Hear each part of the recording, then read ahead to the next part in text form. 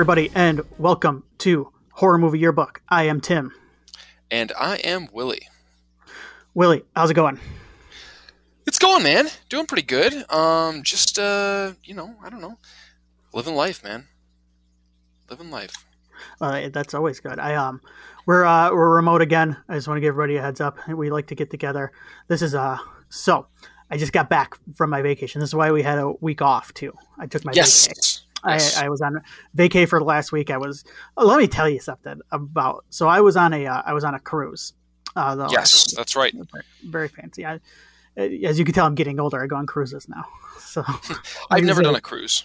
I didn't play shuffleboard, which I think is what you're supposed to do as you get older. And go. Do you like these cruises? You guys have done a few of these, right? My wife loves them, and I like certain ones. Yeah. So my wife and my family love them, and I'm coming around. Gotcha. And there are I'm not going to do like advertisements for the cruise companies that I do enjoy, but there is one specific one that I enjoy going on. So anyway, let me tell you about this real quick. Let's get talking about this real quick. Okay. So I'm as far as I know, I'm COVID free, because here's what you had to happen to get on this cruise. So yes, you had to go there. You had to be double vaxxed. So you had to have both your shots, or I believe one of the J&J shots.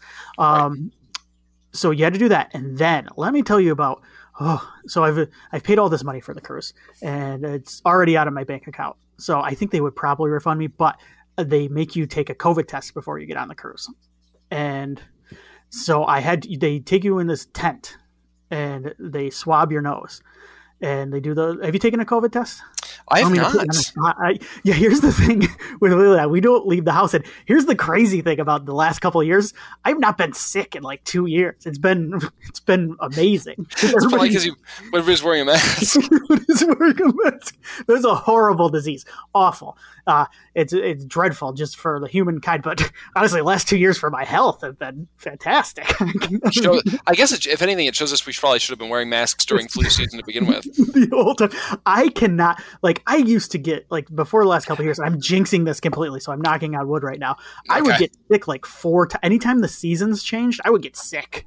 Sick as a dog. But I've been perfectly fine the last couple of years. So yeah, this was the first time I'd taken one too, because if I have even felt kind of bad, I've just stayed in the house. So right. Which is probably good for you too. I mean, you just kind of, I don't know. You just instead of toughing it out, you're like, oh, I'm not going to take a chance.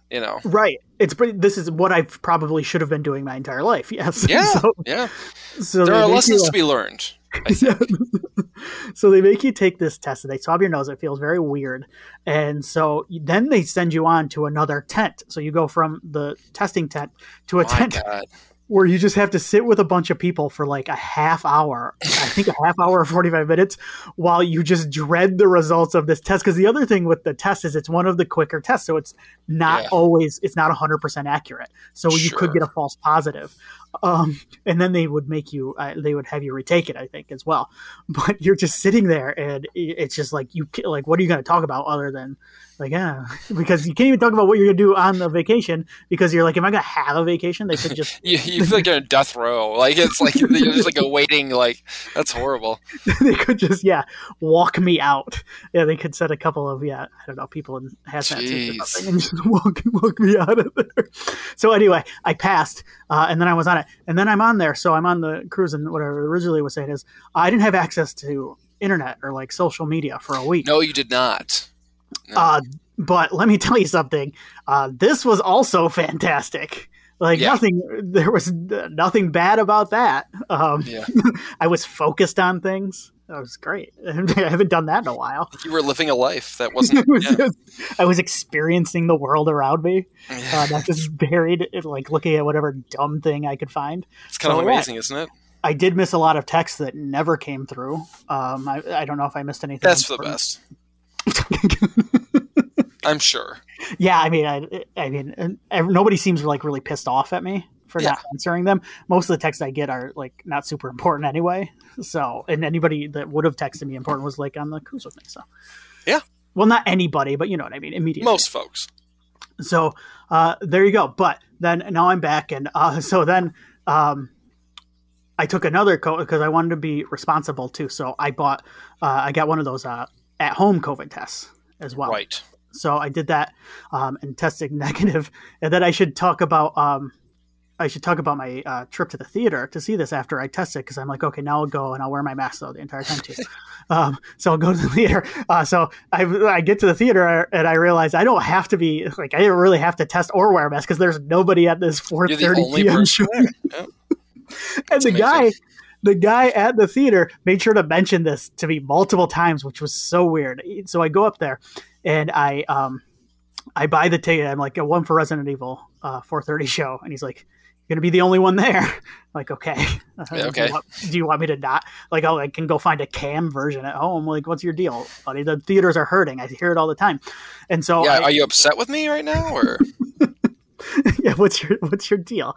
So I go, yeah, that's fine. And I go, it's one for Resident Evil. And he goes, all right. So he hands it to me. He prints it off and he goes, Theater 5, you'll be the only one in it. So I just sit, I kind of like give it a look like, what the hell is wrong with you, man? That's amazing. Like, what is this guy's deal? So I get in there and I got my chicken fingers because I haven't eaten dinner. So I got a nice healthy dinner of chicken fingers. There you go. And like I said, I'm just the only person in there until about 30 seconds into the movie. This very lovely couple walks in and they're carrying like a tray. I don't know where they got this tray, and they've just got a bunch of popcorn on it. So I guess they just had the tray in front of them and they passed popcorn back. Okay. It was like weird. It was like a lunch lady, like a lunchroom tray for like high school. It was so very strange. Very interesting. What a journey. So yeah. So we're still doing remote because Tim and I talked and we're being overly careful. I believe the term is an abundance of caution. Yeah, I think so. Is what just purely because the holidays are coming up. We're going to be seeing family. I don't know. Better. I would hate to ruin or screw up the holidays because I got sick. So yeah. Here we are. Yeah, everybody, you got to be safe. You got the Omicron running around. What's it called? Yeah, I don't know much about the Omicron, but nobody else does either. So you're I was gonna say, I don't think anybody does. You're the same boat as everybody else. The experts have no idea either, so it's fine. We just know it's called an Omicron. Anyway. All right, so there you go. So that's a very long explanation why we're doing. And I also just got a quick text from my brother who just says Tremors on Netflix. Oh, good. So, good. A little PSA for at least my brother. Letting you know. So just keep me up to date. I figure I would pass that information along as well. Willie, you got anything to talk about real quick? Or no, nothing too terribly exciting. No, I don't think so. Okay. You're ready to let's see what the game nerds are doing real quick, and then what are the game nerds up to? I always like those rascals. They keep me laughing. Keep me thinking. They keep me laughing. They keep me thinking. They keep me playing. They keep me hungry because every time I listen to them, I want to eat. Right. Yeah. They just dropped a side quest. Oh, Halo Infinite. They played the multiplayer beta a week or so back. And they're talking about retail war stories and the Dark Pictures anthology, House of Ashes. Do you have any retail war stories that you would like? Many. So many. I could do a whole podcast on them. Yeah. Oh, this is the one where John's voice is apparently very deep. I remember this being talked about in our Discord, which you can have access to, patreon.com/MidwestPodNet. But yeah, apparently his voice is very deep on this episode. Interesting. I don't know. I don't know what that means. So John has hit puberty. It has happened officially. Congrats. Amen. I remember when that happened to me. It's beautiful. So, all right. Thing. Let's, you ready? We're going to be talking about Resident Evil Welcome to Raccoon City. We are, yes. New movie. We don't do this. I guess we do it more often now than we used to, but we don't do it too often. New movies. But I think you and I were both pretty excited for this one, so why the heck not? Yeah, whenever there's a new movie that comes out that we're excited for, we like to mix it in, or if it's one that we've seen and want to talk about. Yeah. So it just came out in theaters, and we were a little bit behind, I guess, covering it. But this is Resident Evil Welcome to Raccoon City, set in 1998. This origin story explores the secrets of the mysterious Spencer Mansion and the ill-fated Raccoon City, or as Wesker continually says, Raccoon, right? Raccoon. Raccoon City. Raccoon. Raccoon. I've never heard it. I've spelled it that way before, but never heard it pronounced that way. You never heard it pronounced that way? Oh, yeah. No, that's the thing. Raccoon. Yeah. Raccoon. It's probably. Is it the correct pronunciation? Probably. I don't know for sure, but you know what? It probably is Raccoon. Yeah. Honestly, I can see like that being an actor thing where like the actor researched it beforehand, the proper. Oh, totally, 100%. Yeah, sure to say it like that over and over. Well, I think Tom Hopper, who plays Wesker, is British. I'm pretty sure. So that could be part of it too. Very true. Very true. Directed by Johan Roberts, written by one Mr. Johan Roberts, starring Kaya Scodelario, Robbie Amell, brother of Stephen Amell, star of the hit show Heels, and Hannah John Kamen. So those are the top three listed. So, Willie, you also are, Donald Logue and Neil yes. McDonough. Yes, they are all over this one. They are. Both of them. Willie, you are the Resident Evil expert on this podcast. I have played a few of the games, a handful. I played the remake of 1, the remake of 2, the remake of 3, and I played 4, a little bit of 5, and I just beat 7. So you have played everything in the series, correct? Pretty much. There may be a game somewhere in there, some weird oddball side story spin-off thing that I haven't touched. I don't think that's the case, though. I think I've played every game in this series. Pretty sure. So we're going to be talking about this a little bit. Let's get some quick. Were you excited for this movie going into it real quick? Let's get some background going in for you. So was this something you were dreading? Because I know you're a fan of the series. And what are your thoughts on the movies so far before this one too? Yeah. So, I mean, look, when the original movie came out, God, what year was it? 2002? That Resident Evil, sounds right. Paul Anderson movie came out? I'll check while you're... Yeah, please check. I was in high school, right? And I had been a fan of the series, the game series for years. 2002. Yeah. And so I was a sophomore in high school. And I remember spending time in my computer class I had, just surfing the internet for like any tidbits I could get about the movie, because I was like over the moon excited to see the movie. And I saw it, and even though it was not terribly related to the games in terms of the characters and the plot and stuff, I still enjoyed it. It didn't do anything to mess with the games, I guess, in any major way. When the sequel came out, I actually entered a Detroit Free Press competition, or not competition, like giveaway thing, to get tickets to go see it, like before it came out, and I won, and me and my dad went and saw it, like a special preview thing, and that's when things turned for me, where I went, I don't think this is for me anymore. Okay. What a nice father-son treat, though. Wasn't that cool? Yeah, he told me about it, and I entered it. It was like a little Resident Evil trivia thing, I think. And did he hate it? What's that? Did your dad hate the movie? I don't know. I think he fell asleep. He usually fell asleep. That is a nice father-son thing. Oops, absolutely, he got a good nap in, and yep, I was entertained for 90 minutes. No, like I used to get like kind of angry at these movies for the second through fourth movie, where it was like I was mad they existed, because they weren't good. They aren't good. Past that first movie, I think there's parts of some of them that are okay. After that first movie, I think the first movie is still generally pretty good, but the sequels are pretty bad. And I think that my anger about them was less about how bad they were as movies, and more about how I thought that, why are we doing this? Like, the games are pretty great. Why can't we just like make the games into movies? Like, what is the problem here? Why are we messing with this? I just didn't understand. And as the years have gone on, I've learned to appreciate those later movies. They're hilarious.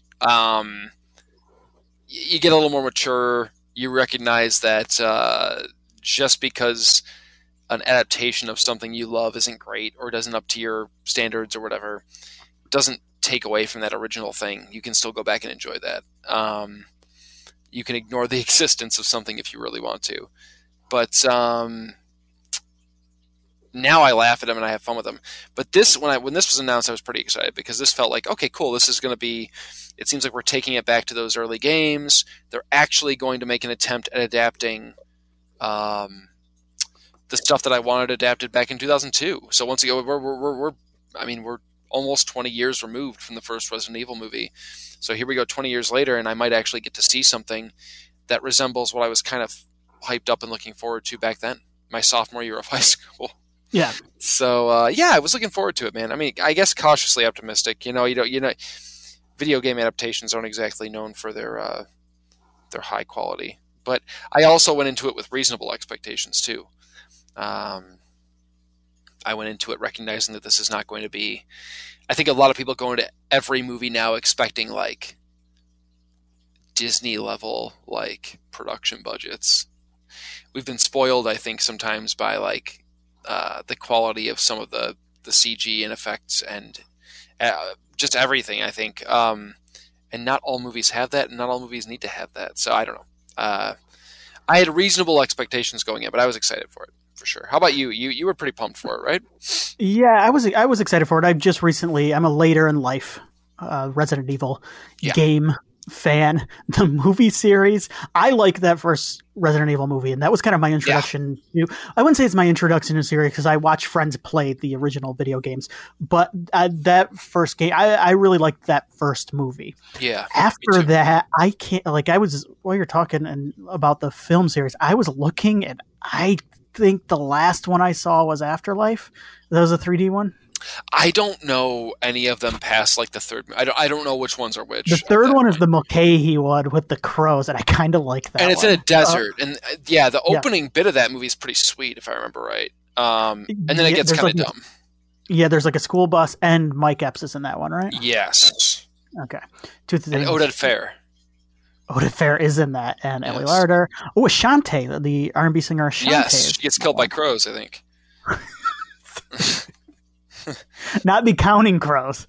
No, of course not. Just the Resident Evil crows. Anyway, so as far as being excited, I was. Looked a little. The previews, a lot of what you were showing me and what I was watching looked very similar to the Resident Evil 2 remake that I played. The original game. Resident Evil. So I think it looked like it was taking a lot of elements from that, and I was kind of excited. The mansion looked really good, and I like Johan Roberts. He directed the last Strangers movie, Pray at Night, which I like that movie a lot. Yes, and I think 47 Meters Down is one of the. I think it's a pretty fun modern shark movie, and I did not see Uncaged though, or maybe I did. Was Uncaged the one with Jamie Foxx's daughter and Sylvester Stallone's daughter? I think so. It is Corinne Fox and Sistine Stallone. Yeah. Were in that. So I did not see that one, but I like his work, and I thought Strangers Pray at Night was a really stylish, sequel that had a surprising show.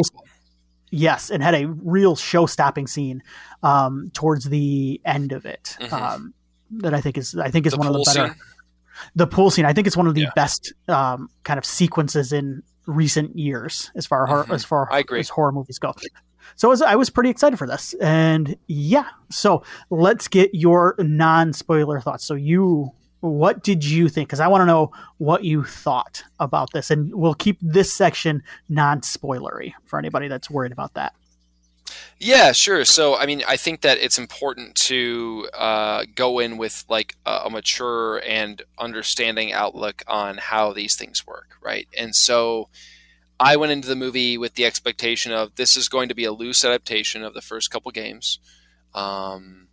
It's not going to be some sort of like scene for scene, adaptation. I don't think that's doable. I think that'd be a very boring movie.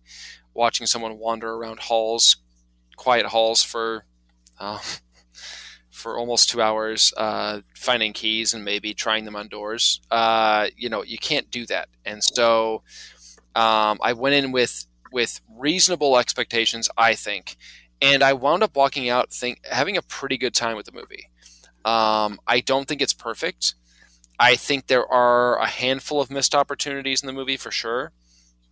I do think that blending the plots of the first and second games, I think they make it work, but I think they would have been better off just sticking with one or the other. I do think they make it work and they make it blend and fit into an entertaining movie. I don't know that it was necessary to do that. I think it ultimately it kind of, I don't want to say damages the movie, but it definitely makes the movie feel, certainly in the third act, a little bit more rushed. It feels like we're rushing to the finish line. And I don't think that needed to be the case. I think for a lower budget film, I think that the effects work. I like the practical stuff. I think the CG is fine. I think it works. I thought the score was mostly not terribly noticeable, minus a couple tracks that I was actually pretty impressed by. I thought they had kind of a synthy Carpenter vibe, which is not ever a bad thing.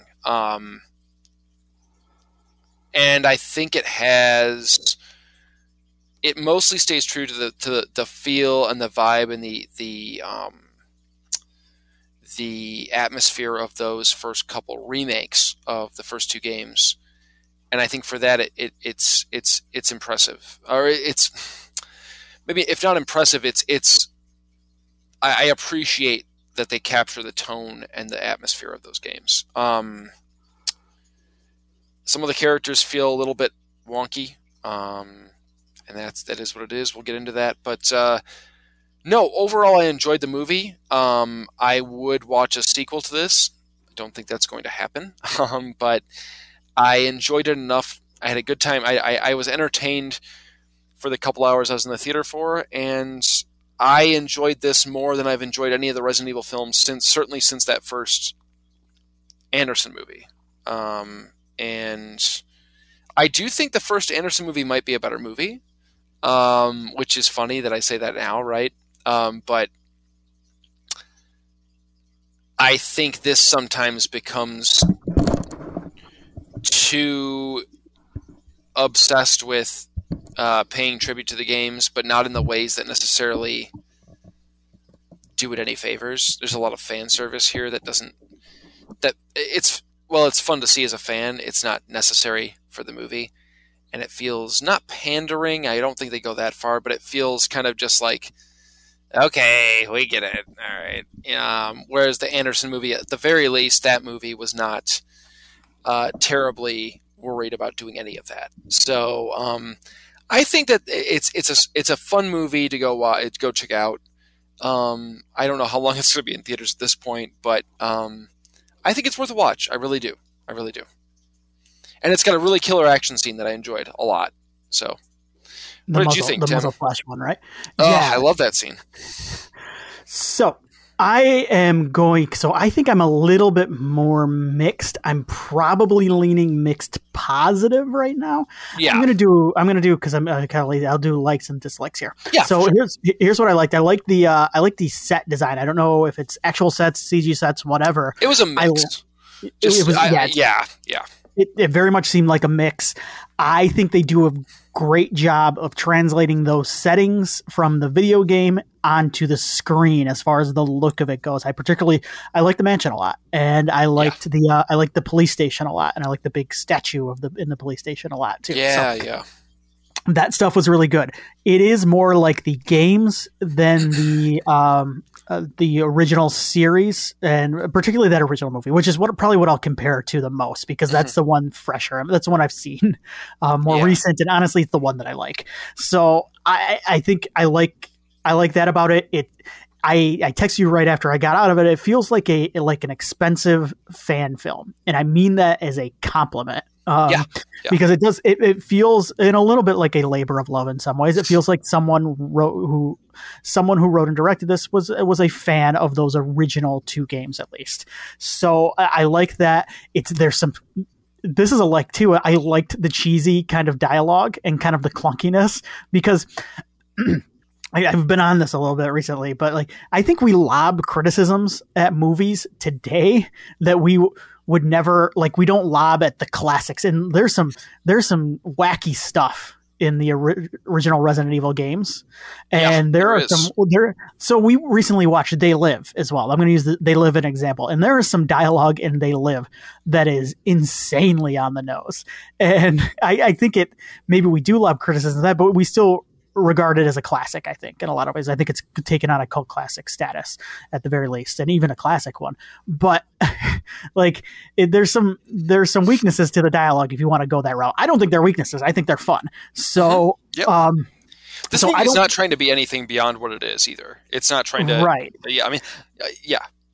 There's a midnight movie feel to this movie. Like, I'd throw this on late at night on a Friday night. I might fall asleep to it at about 1 a.m, but I like that about it, and I like the cheesiness of it. It's paced pretty well, and it moves fast. There were a couple of points in it where my mind wandered a little bit, but I don't think I was never really bored during the movie. I think it moves a little bit too fast, like you said, towards the end, but I liked the briskness of it, and it just, it kept barreling forward. It has a very fun cast. Neil McDonough and Donald Logue in particular deserve shout outs. But I like the entire cast, and I like Kaya Scodelario, even though I can't pronounce her last name and never will be able to. But I like her. I liked her in Crawl quite a bit, which is the other one I've seen her in. So, and she's decent here. I think she's got a little bit of a thankless role in some ways, but yeah, it's a fun cast. I kind of wish we would have seen them a little bit more together though. And there, like you mentioned, there are a couple of really nice sequences. I like the muzzle flash scene that you mentioned, and I like the Donald Logue, his character Irons. There's a shot, the car crash, right, where there's a shot from inside the car. And I really dug that part. Am I misremembering that, or am I remembering that? No. You don't. Okay. You're talking about the sequence when he's trying to ditch out, trying to get out of there. Yep. Yeah. I thought that was a nice moment. So what I disliked about it, I think it feels like it's kind of a movie, and I don't know if this is fair to it or not, but it kind of feels like it wants to have its cake and eat it too. I'm not sure if the marketing made it clear enough, or maybe it's just my mistake. It kind of feels like it wants to exist to where it could be kind of even a prequel to some things if someone wanted it to be. Mm-hmm. It doesn't necessarily feel, I don't know. It was a bit confusing for me at times. And even though I know it's a standalone movie, right. But to go along with that, and like you said, I wanted it to pick, now that I'm familiar with those first two games a little bit more, I wanted it to pick one of the two games to adapt and stick to it, because it jumps back and forth between 1 and 2. And I think what I wanted, honestly, was for them to adapt part 1. And I know it would have been tough. And I think this is a fair criticism of the movie itself too, because it sets up and it makes sure to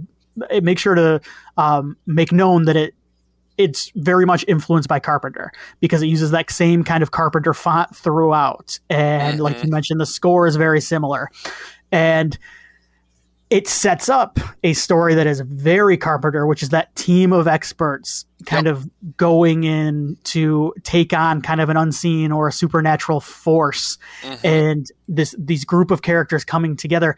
And you never really get that. And I think a lot of it is because it's jumping back and forth between Chris and I'm blanking on her name right now. Chris and Claire. Chris and Claire's they're different stories. And I think I would have liked it a lot better if it would have just stuck with that team of stars, Alpha Team, who is dispatched to kind of investigate things there and to kind of go that route. So I think it would have been a leaner movie in some ways, but I think it would have been better for me. And I do think it feels like it tries to set that up in the beginning and it doesn't deliver on it. The last act, like you mentioned, is very quick. I thought the big monster battle was a bit rough, the CG, and it was a bit rough. Luckily, Neil McDonough is there to carry me through. And the last thing too is the needle drops, the music, the source music that's played throughout the movie. Some of it's fun. I was waiting for him to kind of do a show-stopping kind of sequence with music like he did in Strangers Pray at Night. He didn't really do that. Yeah. but there is a scene. Some of it's funny. So, as a Fear Street fan, I guess I shouldn't criticize this, but there's a scene.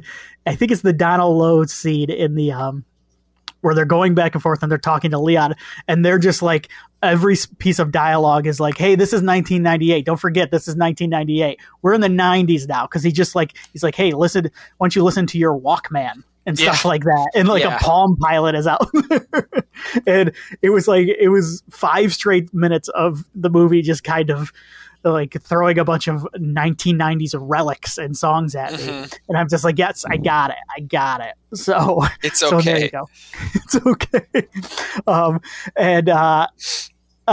So yeah, overall, an enjoyable time at the movies. I think it deserves a little bit better fate. I think it will probably be reevaluated at some point down the line, because I think it does deliver enough for what it is and what it's trying to be.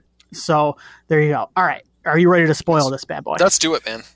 All right. So here's what we're going to do. We're going to do the character by character thing. Sure. We have good luck with that a lot of times when you have these big ensembles. I'm going to ask you a lot though. So sure. I'll try. Yeah. We're going to do the main characters, but I want to start with some of the, I'm going to put this one in a group. So okay. I think most of these are from the game, but let's do, unless you want to talk. The movie's like split in half with characters too. Cause like up until like the last little bit there, like there's like 2 separate casts that you're following. Right. Yeah. So are there any of the main characters I have are, Birkin, Irons, Leon, Albert, Chris, Jill, and Claire. Now, are there any? Who else do you want to talk about? Leon? Yes, Leon. Okay. I've got on there. Yeah. So there's Lisa, Ada, Enrico is there. Brad Vickers is there. There's also Richard. Yeah. I mean, we could talk about some of the very brief ones first. And here's what I'm going to do, Tim. I'm not going to sit here and I won't. What I won't do and what I refuse to do is sit here and go, well, Richard's character does this in the game. I don't want to do that. You know what I'm saying? Like, I want to judge the movie, I guess, on its own merits and not like, well, they could have done this because this happens in the game. They should have done this. I mean, yes, there are differences and things are handled differently. And it's okay to be unhappy that something that you enjoyed from the game doesn't happen in the movie. That's fine. But like to sit here and do that the whole time would be kind of, I just feel like what's the point, right? I don't know. Yeah. So, yeah, I don't know. Who do you want to start with, man?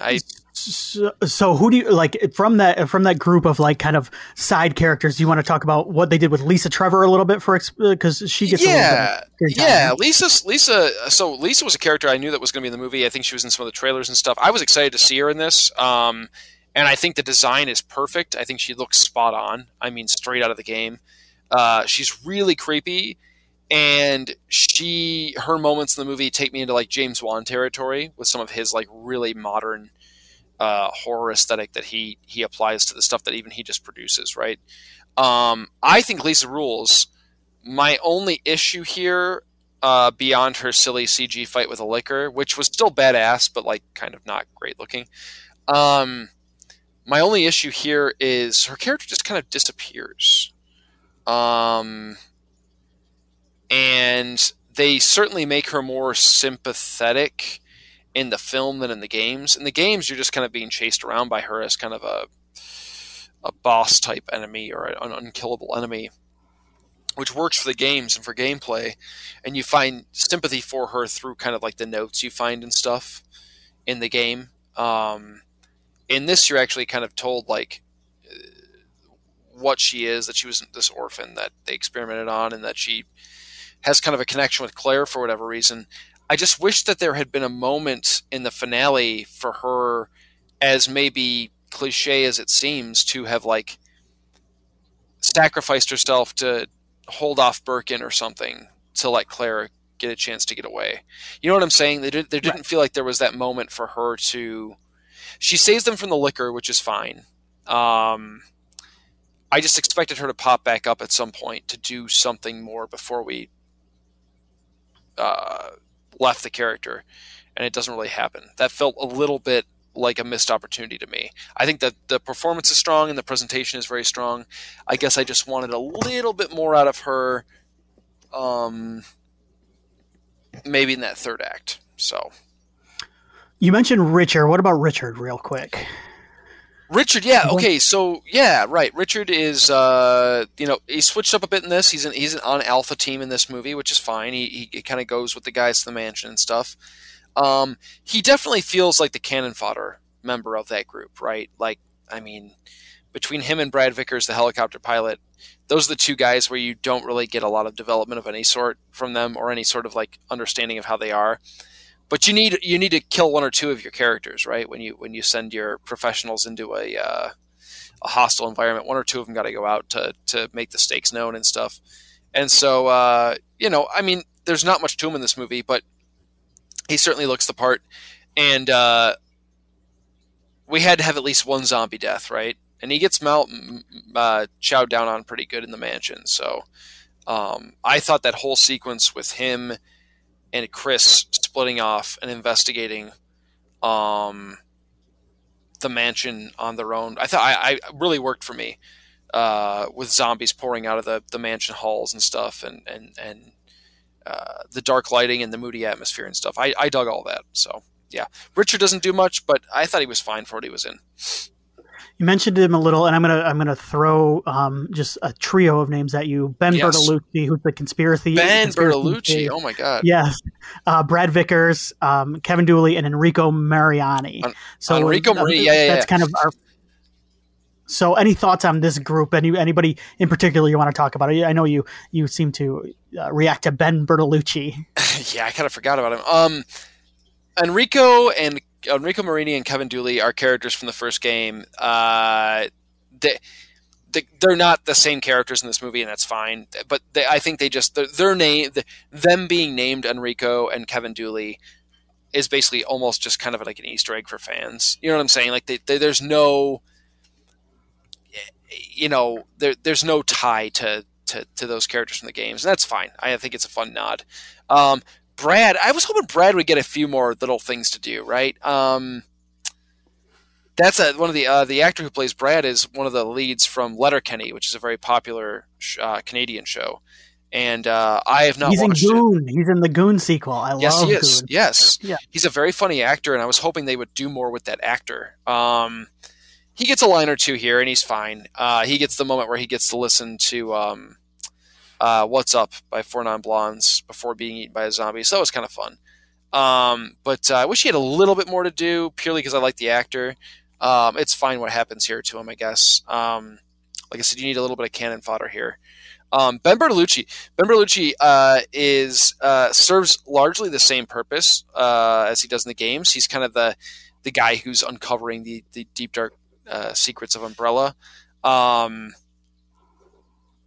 He kind of they picked the right actor to play like a weird conspiracy nut, right? Like you look at him and you're like, oh yeah, that guy, that's the guy. He's in a movie called Anything for Jackson that came out last year. I just wanted to mention for everybody. It's a very, very good movie. Okay, cool. I think it's a Shudder kind of exclusive, but it's really, really good. So I just wanted to mention that because I had seen him in something before. So. Yeah, he's got a unique look about him for sure. I had no issues with Ben in this. I think he serves largely the same purpose. He still dies in a jail cell. I thought his death was kind of lame, if I'm being honest. This guy seems relatively intelligent and able to take care of himself, despite the fact that he seems a little bit like nerdy and conspiracy theorist. Like he seems like he can handle himself. He disarms Leon pretty easily. Now, mind you, Leon is Leon in this movie, but the fact that he's like sitting there and not just shooting the guy who's clearly turning into a zombie in the same jail cell as him, that he hesitates enough for the guy to like go full zombie and bite him is pretty silly, I thought. But he's fine. He works in the movie, I suppose. All right. So one last small one, and then move on to the big ones. Yeah. Ada Wong. I texted you. I was like, Ada Wong is in this movie, and I remember she's in the post credits. So. She's in the post credits. My understanding is she had more in the movie that was cut. Don't know what it is, but it sounds like there's a lot of this movie that was cut. By the way, I keep hearing all feels like it at times too. Yeah, I keep hearing there's a bunch of stuff on the cutting room floor. Am I asking for a director's cut or an extended cut? Sure, why not? I'd watch it. Sure. Yeah, if it exists, put it in there. I'm down. I don't know. I don't get anything from her because, I mean, like, she's literally in the post credits. I mean, she looks like Ada, so there's that. She's nefarious and untrustworthy, like she is in the games, and she is in some way responsible for Wesker's resurrection and the post credit sequence where he gets his sunglasses. That whole scene was pretty goofy to me. If I'm being honest, I thought the whole post-credit sequence was kind of stupid. I'm cool with seeing Wesker get his shades, right? Because, you know, we're one step closer to President Wesker. But I don't know. It was she's fine, I guess. I would be interested in seeing more of her and her role and how it and more of Wesker and his turn towards villainy, true villainy, in a sequel. I think they could do some stuff with that. You know. So I guess in that respect, I was the post credit scene did its job because I was like, okay, cool, we could follow them in a sequel. I was happy to see Ada because I thought Ada was cool in the video games. Yeah, and I was happy to see her because I had never seen Retribution, and apparently Ada is a character in that. Ada Wong is a character in that, and I had not seen that. Apparently Leon and Barry Burton are in that movie too. So this was the first time. This was the first time at the end, and then I forgot about her apparently. So. Yeah. I saw that movie, Retribution. Yeah, Retribution. I saw it. Good. I got no more to say. Let's go to the ones that get some screen time. Yes, the heavy hitters. Yep. The heavy hitters. Let's start with Hannah John came in as Jill Valentine. What did you think of this version of Jill Valentine? Well, it's a different interpretation, I guess, in terms of she almost seems like a bit of a loose cannon, a little bit. Well, no, she is totally a loose cannon. A little reckless, a little wild, a little dangerous. I had no problem with any of that. I thought that was kind of cool. Jill in the games, especially in the most recent game that she's in, which is that Resident Evil 3 remake, Jill's a badass. And she's very much like a Sigourney Weaver, Ripley, Aliens type character, where she feels like a strong female character. I think you felt the same way after that playing that Resident Evil 3 remake, right? Like Jill's characterization, I think, was really strong in that, wasn't it? Yeah, I agree. Yeah, and I thought it worked for me here for the most part. I feel like she certainly, and this might go back to the stuff on the cutting room floor, she certainly gets kind of forgotten about in the third act of this movie. She does like almost nothing. And that's a shame because I like Hannah John Kamen a lot. I like the performance a lot. I like the characterization a lot. I actually am A-okay and interested in her relationship with Wesker. She seems like she is into him, but it's never played over the top. It's never played like as full-on romantic, which is nice.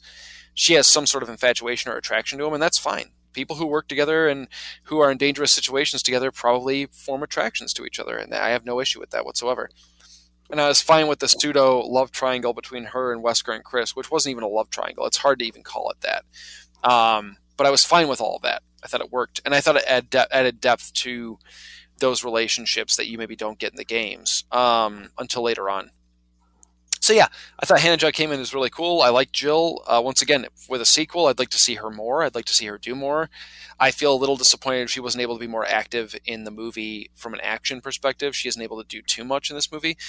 She saves Chris's ass, which I guess is pretty cool. But other than that, she kind of just doesn't do much. So that's a bit of a disappointment. But no, I like the character for sure. How about you? How did you feel about Jill in this? She seemed a little bit. She was different from what I know of her in the game. I liked the actress's performance. She will be playing Red Sonja in the Red Sonja remake. Hannah John Kamen. They've said that movie's happening so many times. Too. It's so funny. Is Red Sonja the one that what's his face from X-Men was attached to for a long time? Bryan Singer. Wasn't he going to do this Robert way Rodriguez back in the was day? Attached for a while too. Yeah. Yes. Yeah. So this has been kicked around since like the first X-Men, if I recall correctly. So, no, she was good. A lot of these characters feel a little bit two-dimensional at times, which is fine for the movie they're in, so it didn't bother me. But they do also feel like younger versions of, and I think that's by design, of the characters we would come to know later on. So they're like proto versions of the characters that we will come to know, that we will get to know. It feels like it's setting these characters up for a franchise that's probably never going to come, but it makes sense in that way. So I like Jill. She's kind of a badass here, but yeah, for sure. Yeah.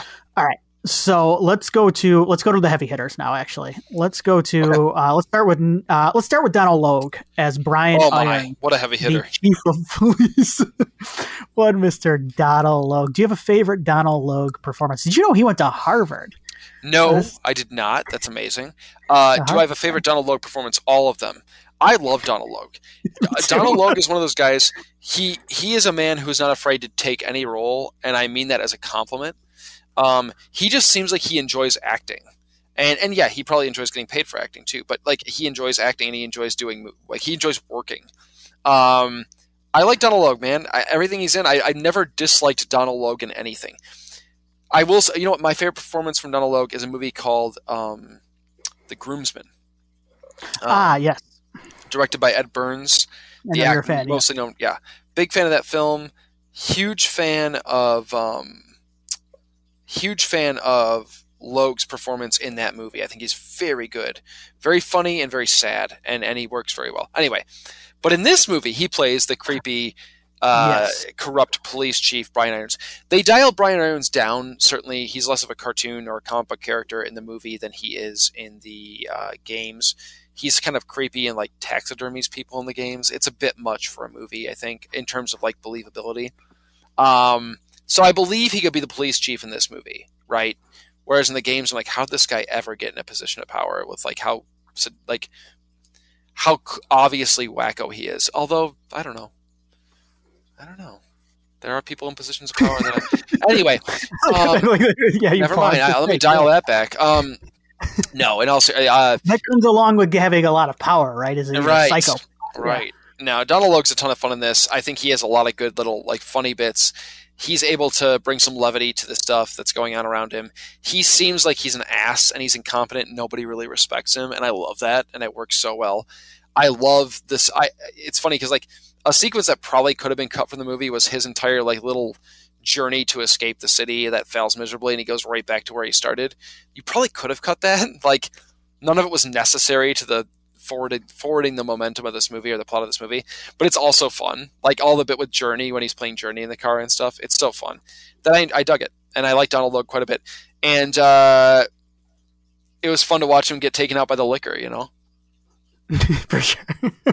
My favorite Donald Logue performance. He was in a show, well, Blade, obviously, but he's really good in Jerry Maguire too. That just popped in my head. But there was a show on FX back in the day called Terriers, and Terriers was kind of, and it was only lasted for one season, and it fell in that weird time for TV where it's kind of transitioning over a little bit more into what it would become now. It's pre-streaming.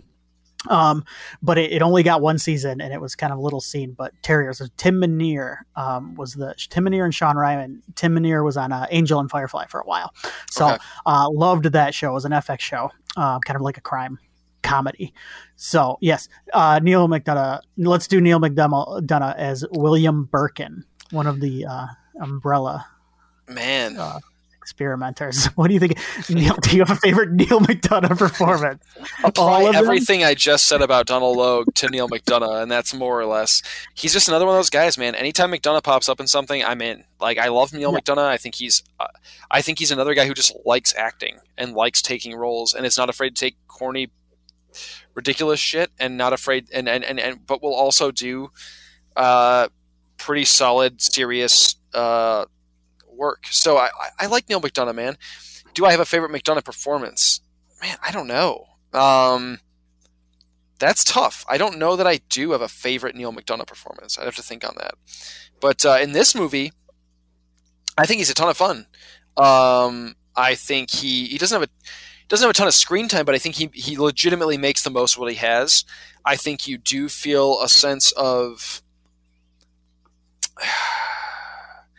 they don't do maybe enough to balance the sympathetic nature of Birkin and the family man nature of Birkin, which they try to play up a little bit more. In the games, he just seems like he's obsessed with his work, and he's kind of just an awful piece of crap who happens to have a wife and a kid, right? Like, he accidentally wound up with a family, but he's really just an awful, selfish. In this interpretation, he seems like he cares about his family, right? He seems like he genuinely is a dad, and is active in his kid's life and his wife's life and stuff. But then you also go, well, technically, like, he's abducting children from an orphanage and, like, doing horrible things to them. So he is an awful piece of shit. And they don't strike a great balance with that. You know what I'm saying? Like, there's no... Part of it, though, too, is because the for me at least, the memorable stuff with his character is when he really lays it on thick. Oh yeah, and I don't think part of that balance is there, is for me at least, because he's so much more fun when he just becomes Villan towards the end. Agreed. It almost makes me wish they had just stuck with full Villan, right?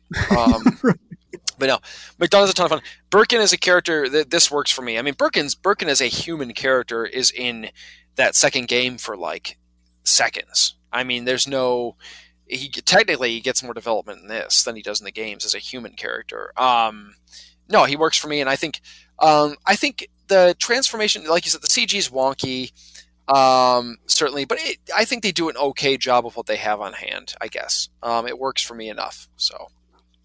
Yeah, fair enough. That's a good point too, because that is part of the fun of. I think the half transformed Birkin works for me when he's like partially McDonough still. When he becomes a full CG monster, it's a little bit less, Sometimes viable. Partial McDonough is all you can handle. That's all you can handle, baby. All right, let's talk about Leon a little bit. Leon is one of he's one of the major characters from the series, right? I mean, yeah. From the video game series. Some people would call him the face of the franchise, right? I mean, that's okay. And some people would, him or Chris, certainly. So, and he did not show up in the Paul widescreen movies until Retribution, which was like the 6th movie. So, what did you think of Avon? Is it Avon? I think it's Avon Yogia. Avon Yogia, way off. I believe. I think as Leon. So he's a rookie in this one. Hey, Rook. They make sure to point that out. He's like, "Hey, Rook." They do, yeah. Time. It's kind of like everybody turns into Farva from Super Troopers. I know when they're around. Leon. I love it. Yeah, what Leon. Did you think of Leon? He's a rookie in the games too, right? And so it's his first day on the police force in Resident Evil 2. The fact that the guy survives the night is kind of incredible. The difference here is that Leon is played. They play up the rookie, buffoonish, kind of just barely scraping by aspect of him, almost to cartoony levels at times. I don't love that all the time. I like him being kind of the fish out of water and the one who has it the least together out of our 4 leads. Okay. I'm okay with that, and I'm okay with him bumbling a little bit and kind of like fake it till you make it a little bit. He is almost like they make a little bit about like, oh, your dad is a higher up police chief or something, and that's how you got this job. You shot your partner in the ass, all this stuff, blah, blah, blah. And, but like at no point do I believe that even his dad could pull the strings to get this guy in the police force. Like, you know what I'm saying? Like, he's so bumbling and so dumb that like, I kind of go, no. Can I tell you something real quick about Leon? Mm-hmm. He's much like my wife, the heaviest sleeper I've ever seen in my life. Amazing. This guy. I remember headphones back in the day, and they could be as noise canceling as they want, but they were never this noise canceling. He's asleep at the front desk of the Raccoon City Police Department desk. He's got his hands up or his feet up on the table there, in a giant tanker. Right? It's a tanker. Explodes.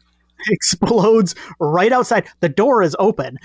He doesn't even wake up from the brightness either. So it just explodes, and he stays asleep the entire time. And only Donald Logue could come down and wake. Only Donald Logue shooting a flaming man that's walking through the door.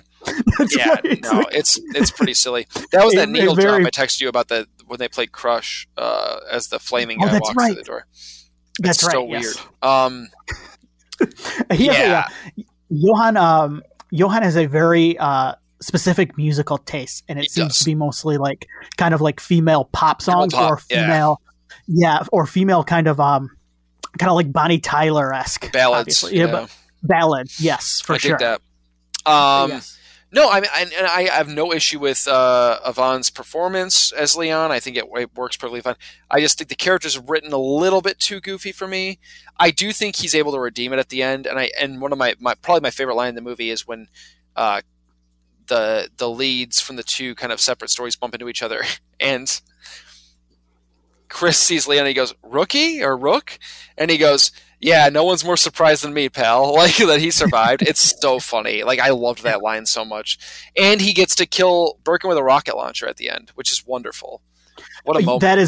That was even someone with a kind of a passing knowledge in some ways of the Resident Evil. I liked when the rocket launcher showed up. It was so fun. Big fan of that. And then he just goes, "I found it in first class," because that's the way the games work, where it's like there's just a rocket launcher laying around. Like, yeah. So that was fun.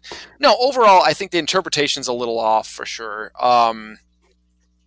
He's a little too goofy, but I had fun with the character, so I almost didn't mind it. You know what I mean? Like, I don't know. I needed that levity and that goofiness of Leon. The charm and the dipshittedness almost kind of worked for me, even if it's not terribly believable or likable all the time. So let's talk about someone who may not be likable all the time. Albert Wesker. Played by Tom Hopper from Game of Thrones. Umbrella Academy, I think is the big... Umbrella Academy. Merlin. He's in Black Sails. Hitman's Wife Body. I'm just reading off his Wikipedia. Oh, Terminator Dark Fate. He was in that. There you go. All right. What did you think of his interpretation of one Mr. Albert Wesker, the double agent himself? Sure. Well, he's not Wesker from the games, right? I mean, there's no doubt about that. Right. You know, he's not wearing the shades. He doesn't have the I talk like this, like very monotone voice. Yeah, Wesker is, for those who haven't maybe are not familiar with Wesker from the game, Wesker is sweet as hell. Oh, he rules. He's the coolest person you could ever come up with. He's got like slick back hair and sunglasses at night, and he talks without any sort of emotion. He's amazing. Here's the problem with adapting that into a movie, right? Is not for 0 seconds will you believe that he's not going to be a bad guy. And I say this because in the game, the second you meet him, which is moments of the game, you go, "Oh, he's a bad guy," because he's wearing sunglasses at night, and he talks like a robot, and he's cold, and like he's a. So I have no issue with them doing what they did in this movie. I'll be honest with you. I don't. I think they tried to bring a little bit more humanity to the character and make him a little bit more believable. I never bought in the games that Wesker as a team leader for Alpha Team was a character that any of these people would be bonding with or looking up to as a leader. Would they follow his orders? Yeah, probably because they were worried he was going to like fire them if they didn't. But I never bought that they respected this guy in any great way or that he had any sort of camaraderie with this team before he betrays them. In this movie, I do. It's largely the same idea. He's screwing over the team for money and whatnot. Certainly there's differences between this and the game version, but he's a little bit less knowledgeable about what's going on around him. In this interpretation, he's not in the know with all of Umbrella's secrets.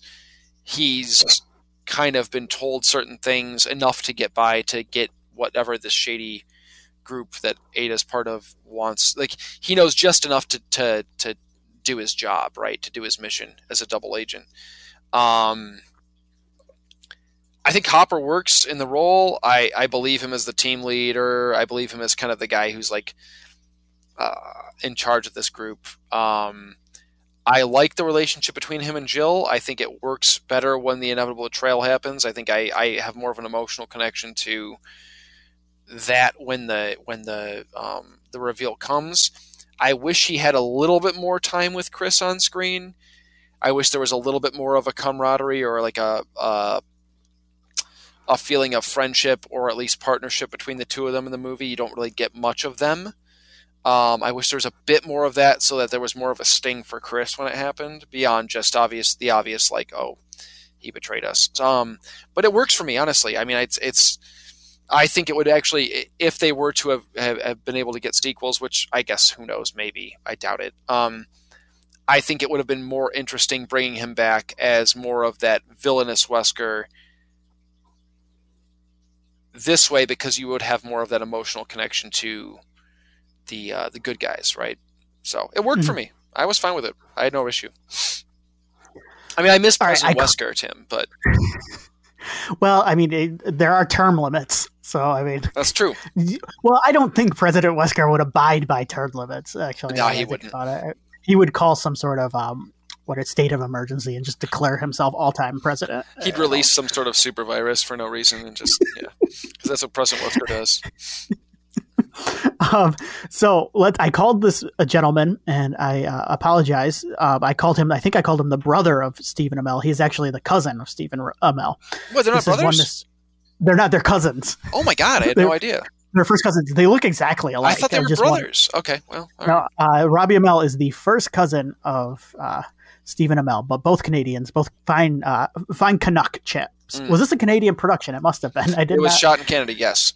Nikki and I have a kind of a trip in the early planning stages to go see the Spencer Mansion, so we're pretty excited about that. Oh, nice. Yeah. Where was it? The Spencer Mansion, a lot of the interiors were filmed in Hamilton, Ontario. Okay. Which is not too bad of a drive from where we're at, so.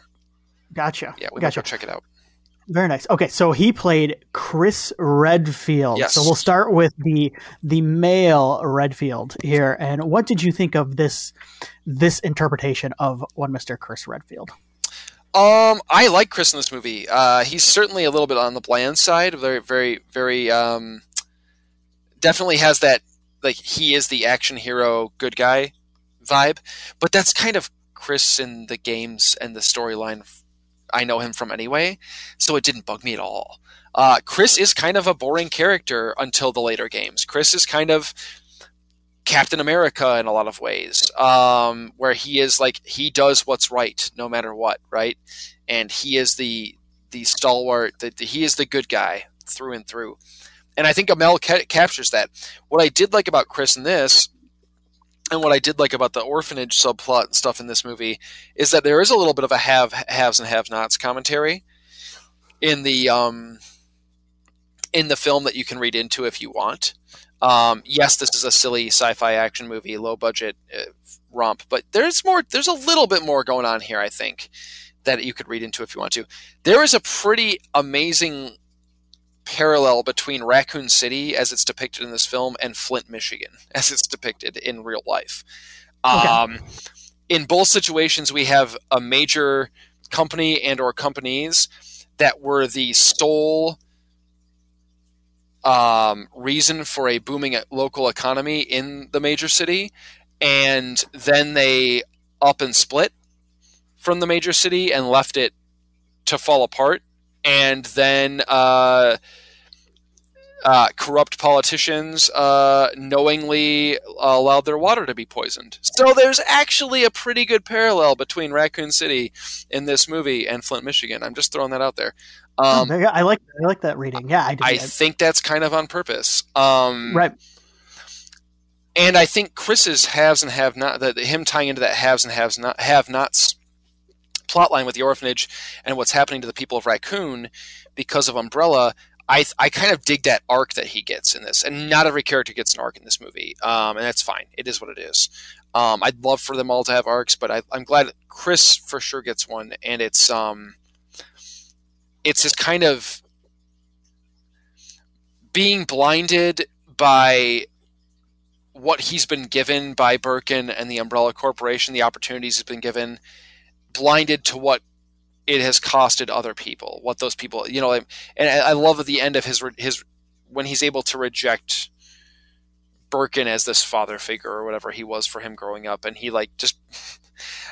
blasts him in the face with a shotgun. It's the best. It kind of ruled for me, and it gives you a hint at that Chris that is defiant of authority, and that Chris who becomes more interesting as the games go on and as the story goes on. A Chris that's not afraid, that learns from the fact that authority oftentimes becomes the enemy and becomes bad. And that's the reason why I like Captain America as a character so much too, is that I think that Captain America as a character is always the most interesting when he is defying an authority, right? He's always as most interesting when he is doing what's right, despite the fact that the people in charge are saying it's wrong. So I dug that arc for Chris, and I like Chris in this, and he has the best action sequence in the movie. I like the mansion stuff in this movie the best. I think you said the same thing. That's the most interesting part of this movie to me. It's the most fully realized, and I wish we had spent more time in the mansion, or all of our time in the mansion even. Chris's sequence by himself in the mansion, everything from the point where everything from the point where the zombie turns its head around to the camera to Chris's muzzle flash fight scene is really cool. I liked all that stuff, and I legitimately thought that scene was Johan Roberts kind of like his Strangers Pray at Night pool scene for this movie, where it was like, wow, you did something really, really cool with a limited budget and with. I thought he just did something very unique with that muzzle flash action scene. I hadn't seen anything like that in a long time, and I thought it was really neat. So, yeah. All right, our final one here. The younger sister of Chris Redfield, one Miss Claire Redfield, the lockpick extraordinaire. Yeah. Redfield. Yes. What did you think of Claire in this movie? And she is, not to put it all on her, more the screenwriters, but she's the reason why we kept cutting away from the stuff I think you and I enjoyed more, which is the stuff with the mansion. So what's her deal? What's going on with her? Why do we keep doing this? Yeah. No, I'm with you. I mean, I wish that Leon and Claire had their own movie, and I wish Jill and Chris had their own movie, right? I mean, I think that you and I both agree with that. Right. I think a lot of people agree with that. I've seen interviews that have stated that the reason basically why I think Capcom or Capcom and Sony, the Screen Gems or whatever the film company is that produces these, asked for I believe they asked for a Resident Evil 1 movie, The Mansion and stuff. But they also told Johan Roberts, like, you can kind of do what you want with it. And so he wanted to jam as much in as possible, so that's why he combined the two games. It's because he figured this might be my one chance to, like, do a Resident Evil movie, so I'm going to stick a bunch of stuff I like in it. That was not a great choice. I appreciate that on a fan level, kind of like on a YOLO level, just kind of like, this is going to be my only shot to do this. But it also didn't necessarily benefit the overall experience, I don't think. And it also bums me out that I have to side with the studio on one of these things. I believe that was the case. It could have been the reverse, where they wanted a Resident Evil 2 movie and he threw the mansion stuff in there. I don't recall. They wanted a movie. They pitched him. They asked for a movie based on one of those two things, and he said, well, can I do more stuff? And they were like, yeah, sure. So, anyway, I like Claire in this movie. Her half of the movie, if you want to call it that, is the less interesting half to me. I like the mansion stuff more. But I think Claire is maybe the most well-rounded of our lead characters. Leon's treated as a punchline a lot of the time. He does get the arc where he gets to be the big badass at the end and shoot the rocket launcher. Chris, I just mentioned kind of his arc. Jill and Wesker, I guess, get somewhat of an arc with their kind of relationship and how it unfolds. But Claire actually gets like some closure and stuff about why she came back to Raccoon in the first place and her trauma as a child and the things she went through. So that's pretty cool. I think Kaya Scolario's performance is really strong. I think she's maybe the strongest performance out of anybody in the movie. I think she's bringing it the most, perhaps, of anyone here, minus, of course, the great Neil McDonough. And I think Claire feels like Claire from the games. It feels genuine, and it feels maybe the most like the games out of any of these characters, besides maybe Chris. The Redfield siblings definitely are treated very well in this movie. I just wish she had a little bit more of a moment with Lisa at some point later in the movie. I wanted that moment to close the chapter on that part of her childhood trauma, and she never really gets it, I don't feel like. Or if she does get it, it's so early on in her journey in the movie that it doesn't feel like a closure to me, I guess. Does that make sense? Yes, for sure. So, overall, I like Claire quite a bit. even if her half of the movie is the half I'm less into, I guess. Yeah, I really like her as an actress. I've only seen her in a couple things now, but I think she's really good in movies like these. This and Crawl. I do want to mention though, she's got a movie coming out that I found because I just clicked on this. So it is called The King's Daughter. It's coming out next year, and it stars Pierce Brosnan as King Louis XIV. Amazing. And it's about she plays I believe his daughter, but it's about oh, excuse me. Here's the synopsis. King Louis XIV, played by Brosnan, it's about his quest for immortality, which leads him to capture and steal a mermaid's life force, a move that is further complicated by his illegitimate daughter's discovery of the creature. My goodness. So this stars Pierce Brosnan, also William Hurt, and Fan Bingbing. No, I got who her. Played Ada, by the way, in okay, that's what I was going to say. But then, okay, I couldn't remember if it was her, but she was also in Days of Future Past as well. So gotcha. There we go. Mark that one down on the calendar, The King's Daughter. But yeah, I liked her quite a bit. I liked her performance too. I mentioned earlier, I thought it was kind of a thankless role in some ways because it was the stuff that I just was like, come on, let's get back to the stuff I like. So right, it's all right. So Willie, as far as the characters go, anything else to say on any of them? Because I got a couple questions. No, I think that's it, man. Yeah, I think I'm pretty well good. Yeah. So, did you have a favorite Easter egg? Because there are a lot of Easter eggs for the fans in this. Did you have a favorite, or maybe just a couple or a few you wanted to highlight or talk about that you liked? No, man. For me, you know what it was? It wasn't. I wouldn't even call it an Easter egg per se. I would just call it my favorite. I don't even know what to call it. The set design. That for me, that was it. Seeing, regardless of whether or not the plots differ from the games and the characters differ a bit from the games and the narrative and all that stuff. For me, seeing the mansion as the recognizable mansion that I know from Resident Evil, seeing the police station lobby as the recognizable police station lobby that I know from the game, that was so thrilling to me. And that's the kind of fan service that I enjoyed the most. I mean, there's fun little things, like there's a green herb in the background in one spot. And there's a typewriter, I think, at one point. There's a typewriter in the background at one spot, yeah. Gave me horrible flashbacks. Wesker on the piano. Wesker, Moonlight Sonata, yep, that was really cool. Jill Sandwich. I thought that worked. That was fun. It was stupid, but it was fun. Yeah, there was cool stuff like that. Mr. X has a reference in the movie that was cut, which is unfortunate. But what was it? You can see, I guess, like his body, like in a test tube thing in Birkin's lab at one point, but they cut it from the movie. So that's too bad. I'm like, oh man, I want a little Mr. X action. But yeah, so no, there's a lot of fun little things to dig into in the movie. Stuff like, even stuff down to like Wesker's gun is Wesker's gun. Like that's his Samurai Edge handgun from the games. Like spot on. And I love little details like that. That's the kind of fan service that I like, where they're not beating you over the head with it, and there's plenty of that in this movie too.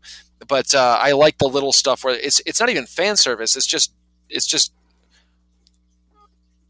attention to detail, right? I don't know. Yeah, I mean, sure. That gun doesn't change anything about the movie one way or another. He could be holding any handgun, but the fact that he's got the gun from the games is just an extra little layer to go, oh, sweet. Like they care about this. So I like that stuff. So this movie is not doing super great. So let me find what's going on here. So, because I want to ask you, there haven't been any numbers. So these movies usually do pretty well internationally. Yes. So I don't know that this has been released internationally. It has. I think it has in some places, but where it's most likely where these movies do the best is China. And I was on there because I was looking at this earlier today, and I've been looking at stuff like this a lot more, but like China is where a lot of these, so the final chapter, so domestically it's not that far off from the final chapter, which was the last one in the series. So box office wide, that one only made about 26 million domestic, but where it made bank was 287 million international. Right. And I think a lot of that, I just clicked on it here. This is from the numbers.com, but the majority of that is in China. I think it made over 150 million in China, Okay. 161 million dollars in China. Now, I think you and I talked a little bit about this in our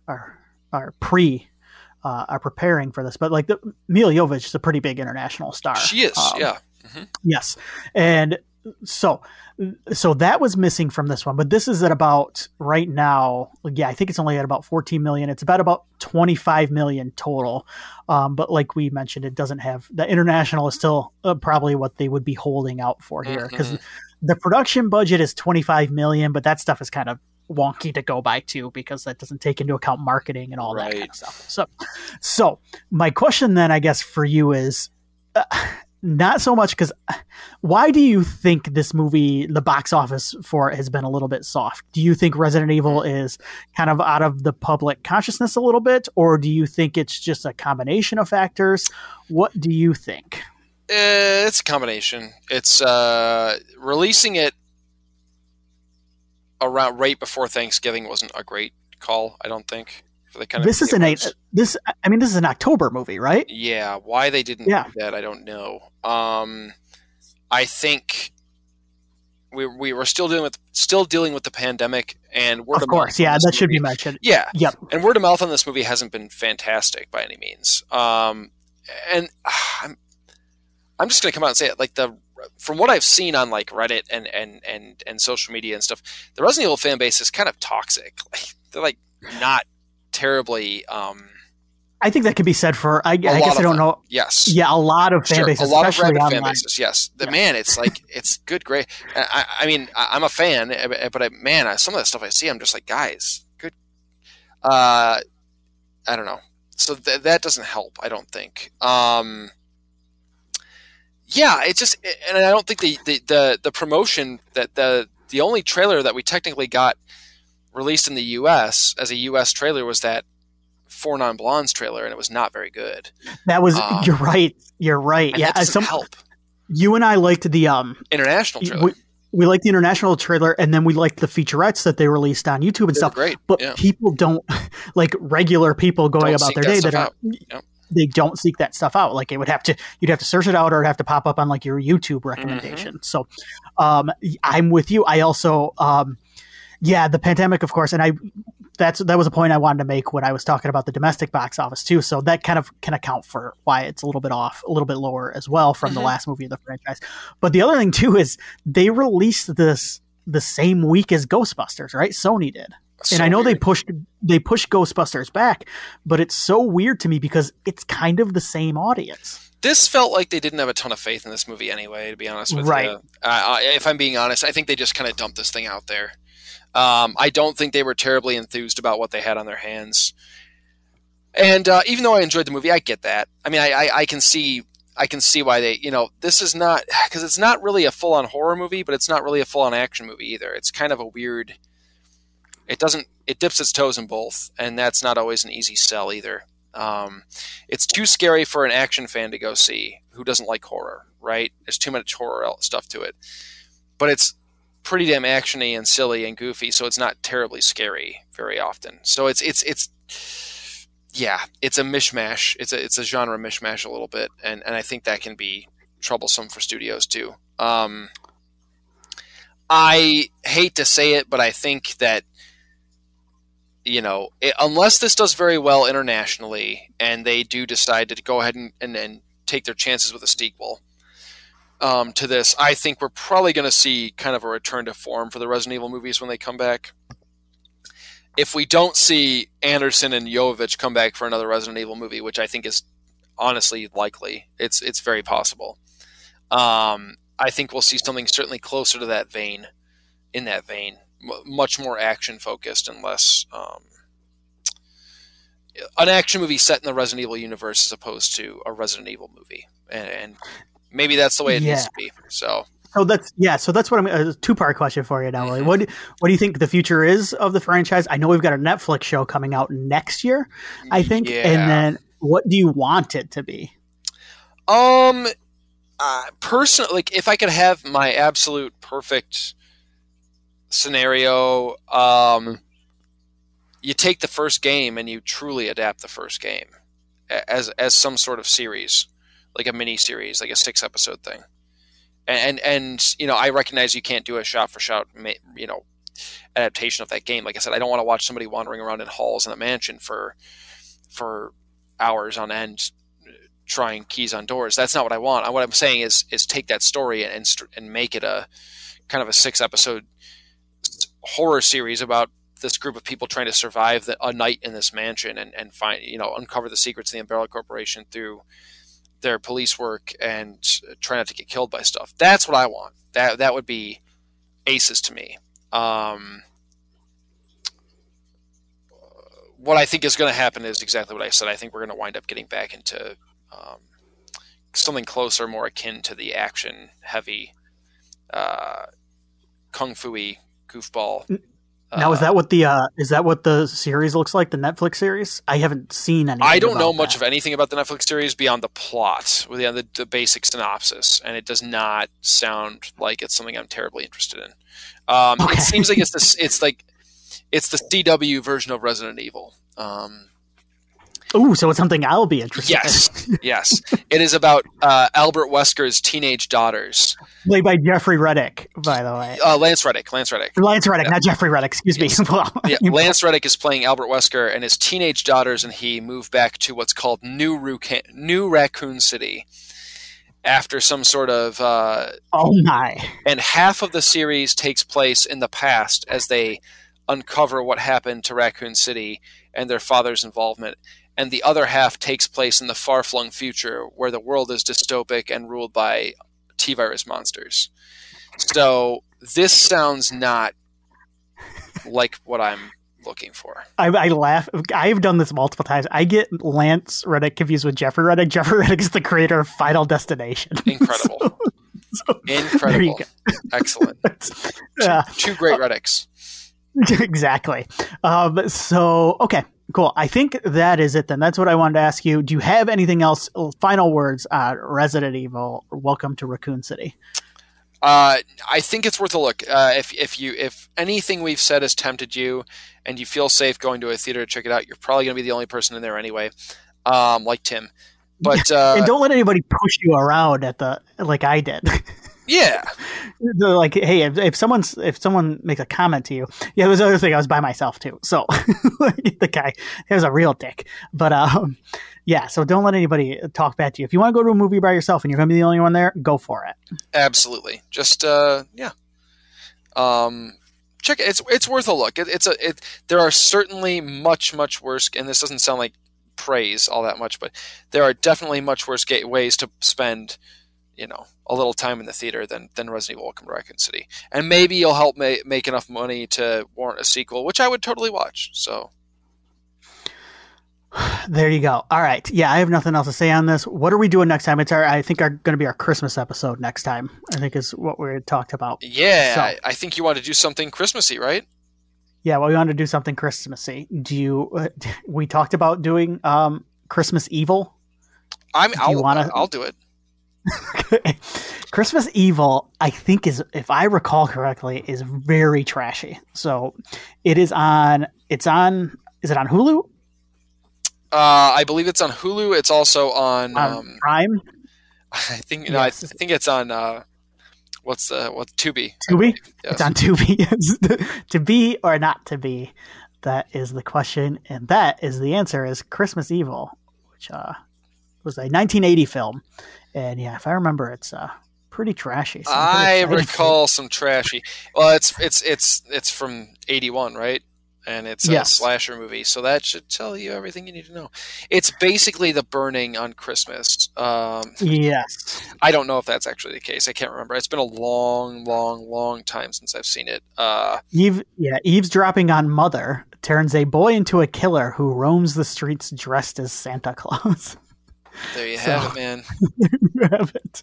The poster is really incredible. It's awesome. It's awesome. And this is the director, Lewis Jackson. This is the only movie he ever made. That's amazing.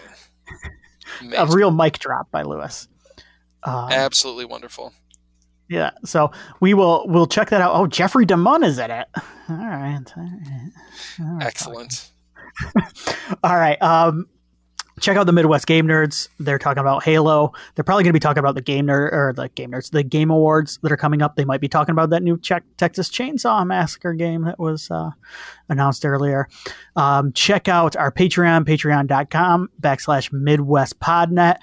There are plenty of, if you just enjoy what you do and you want to help us out, we would very much appreciate it. And we do appreciate anybody who does. Oh, I forgot to mention, we had not some feedback, but Tom, our good friend Tom, saw Resident Evil in the theater, and he said he had a blast with it. So he said, so hopefully we did well by Tom tonight, because he let us know that what a fun time at the cinema. He said it's up there with the best of the Resident Evil films. So I think we both kind of agree with that. I would agree with that. Yeah. I would agree. Yeah. Yes. So there you go. But yeah, check out our Patreon, patreon.com/MidwestPodNet. $1 a month, all sorts of tiers. You can help us out. That would be much appreciated. Absolutely. So there we go. We will be back next time. Thank you, everybody, for listening, and stay safe out there.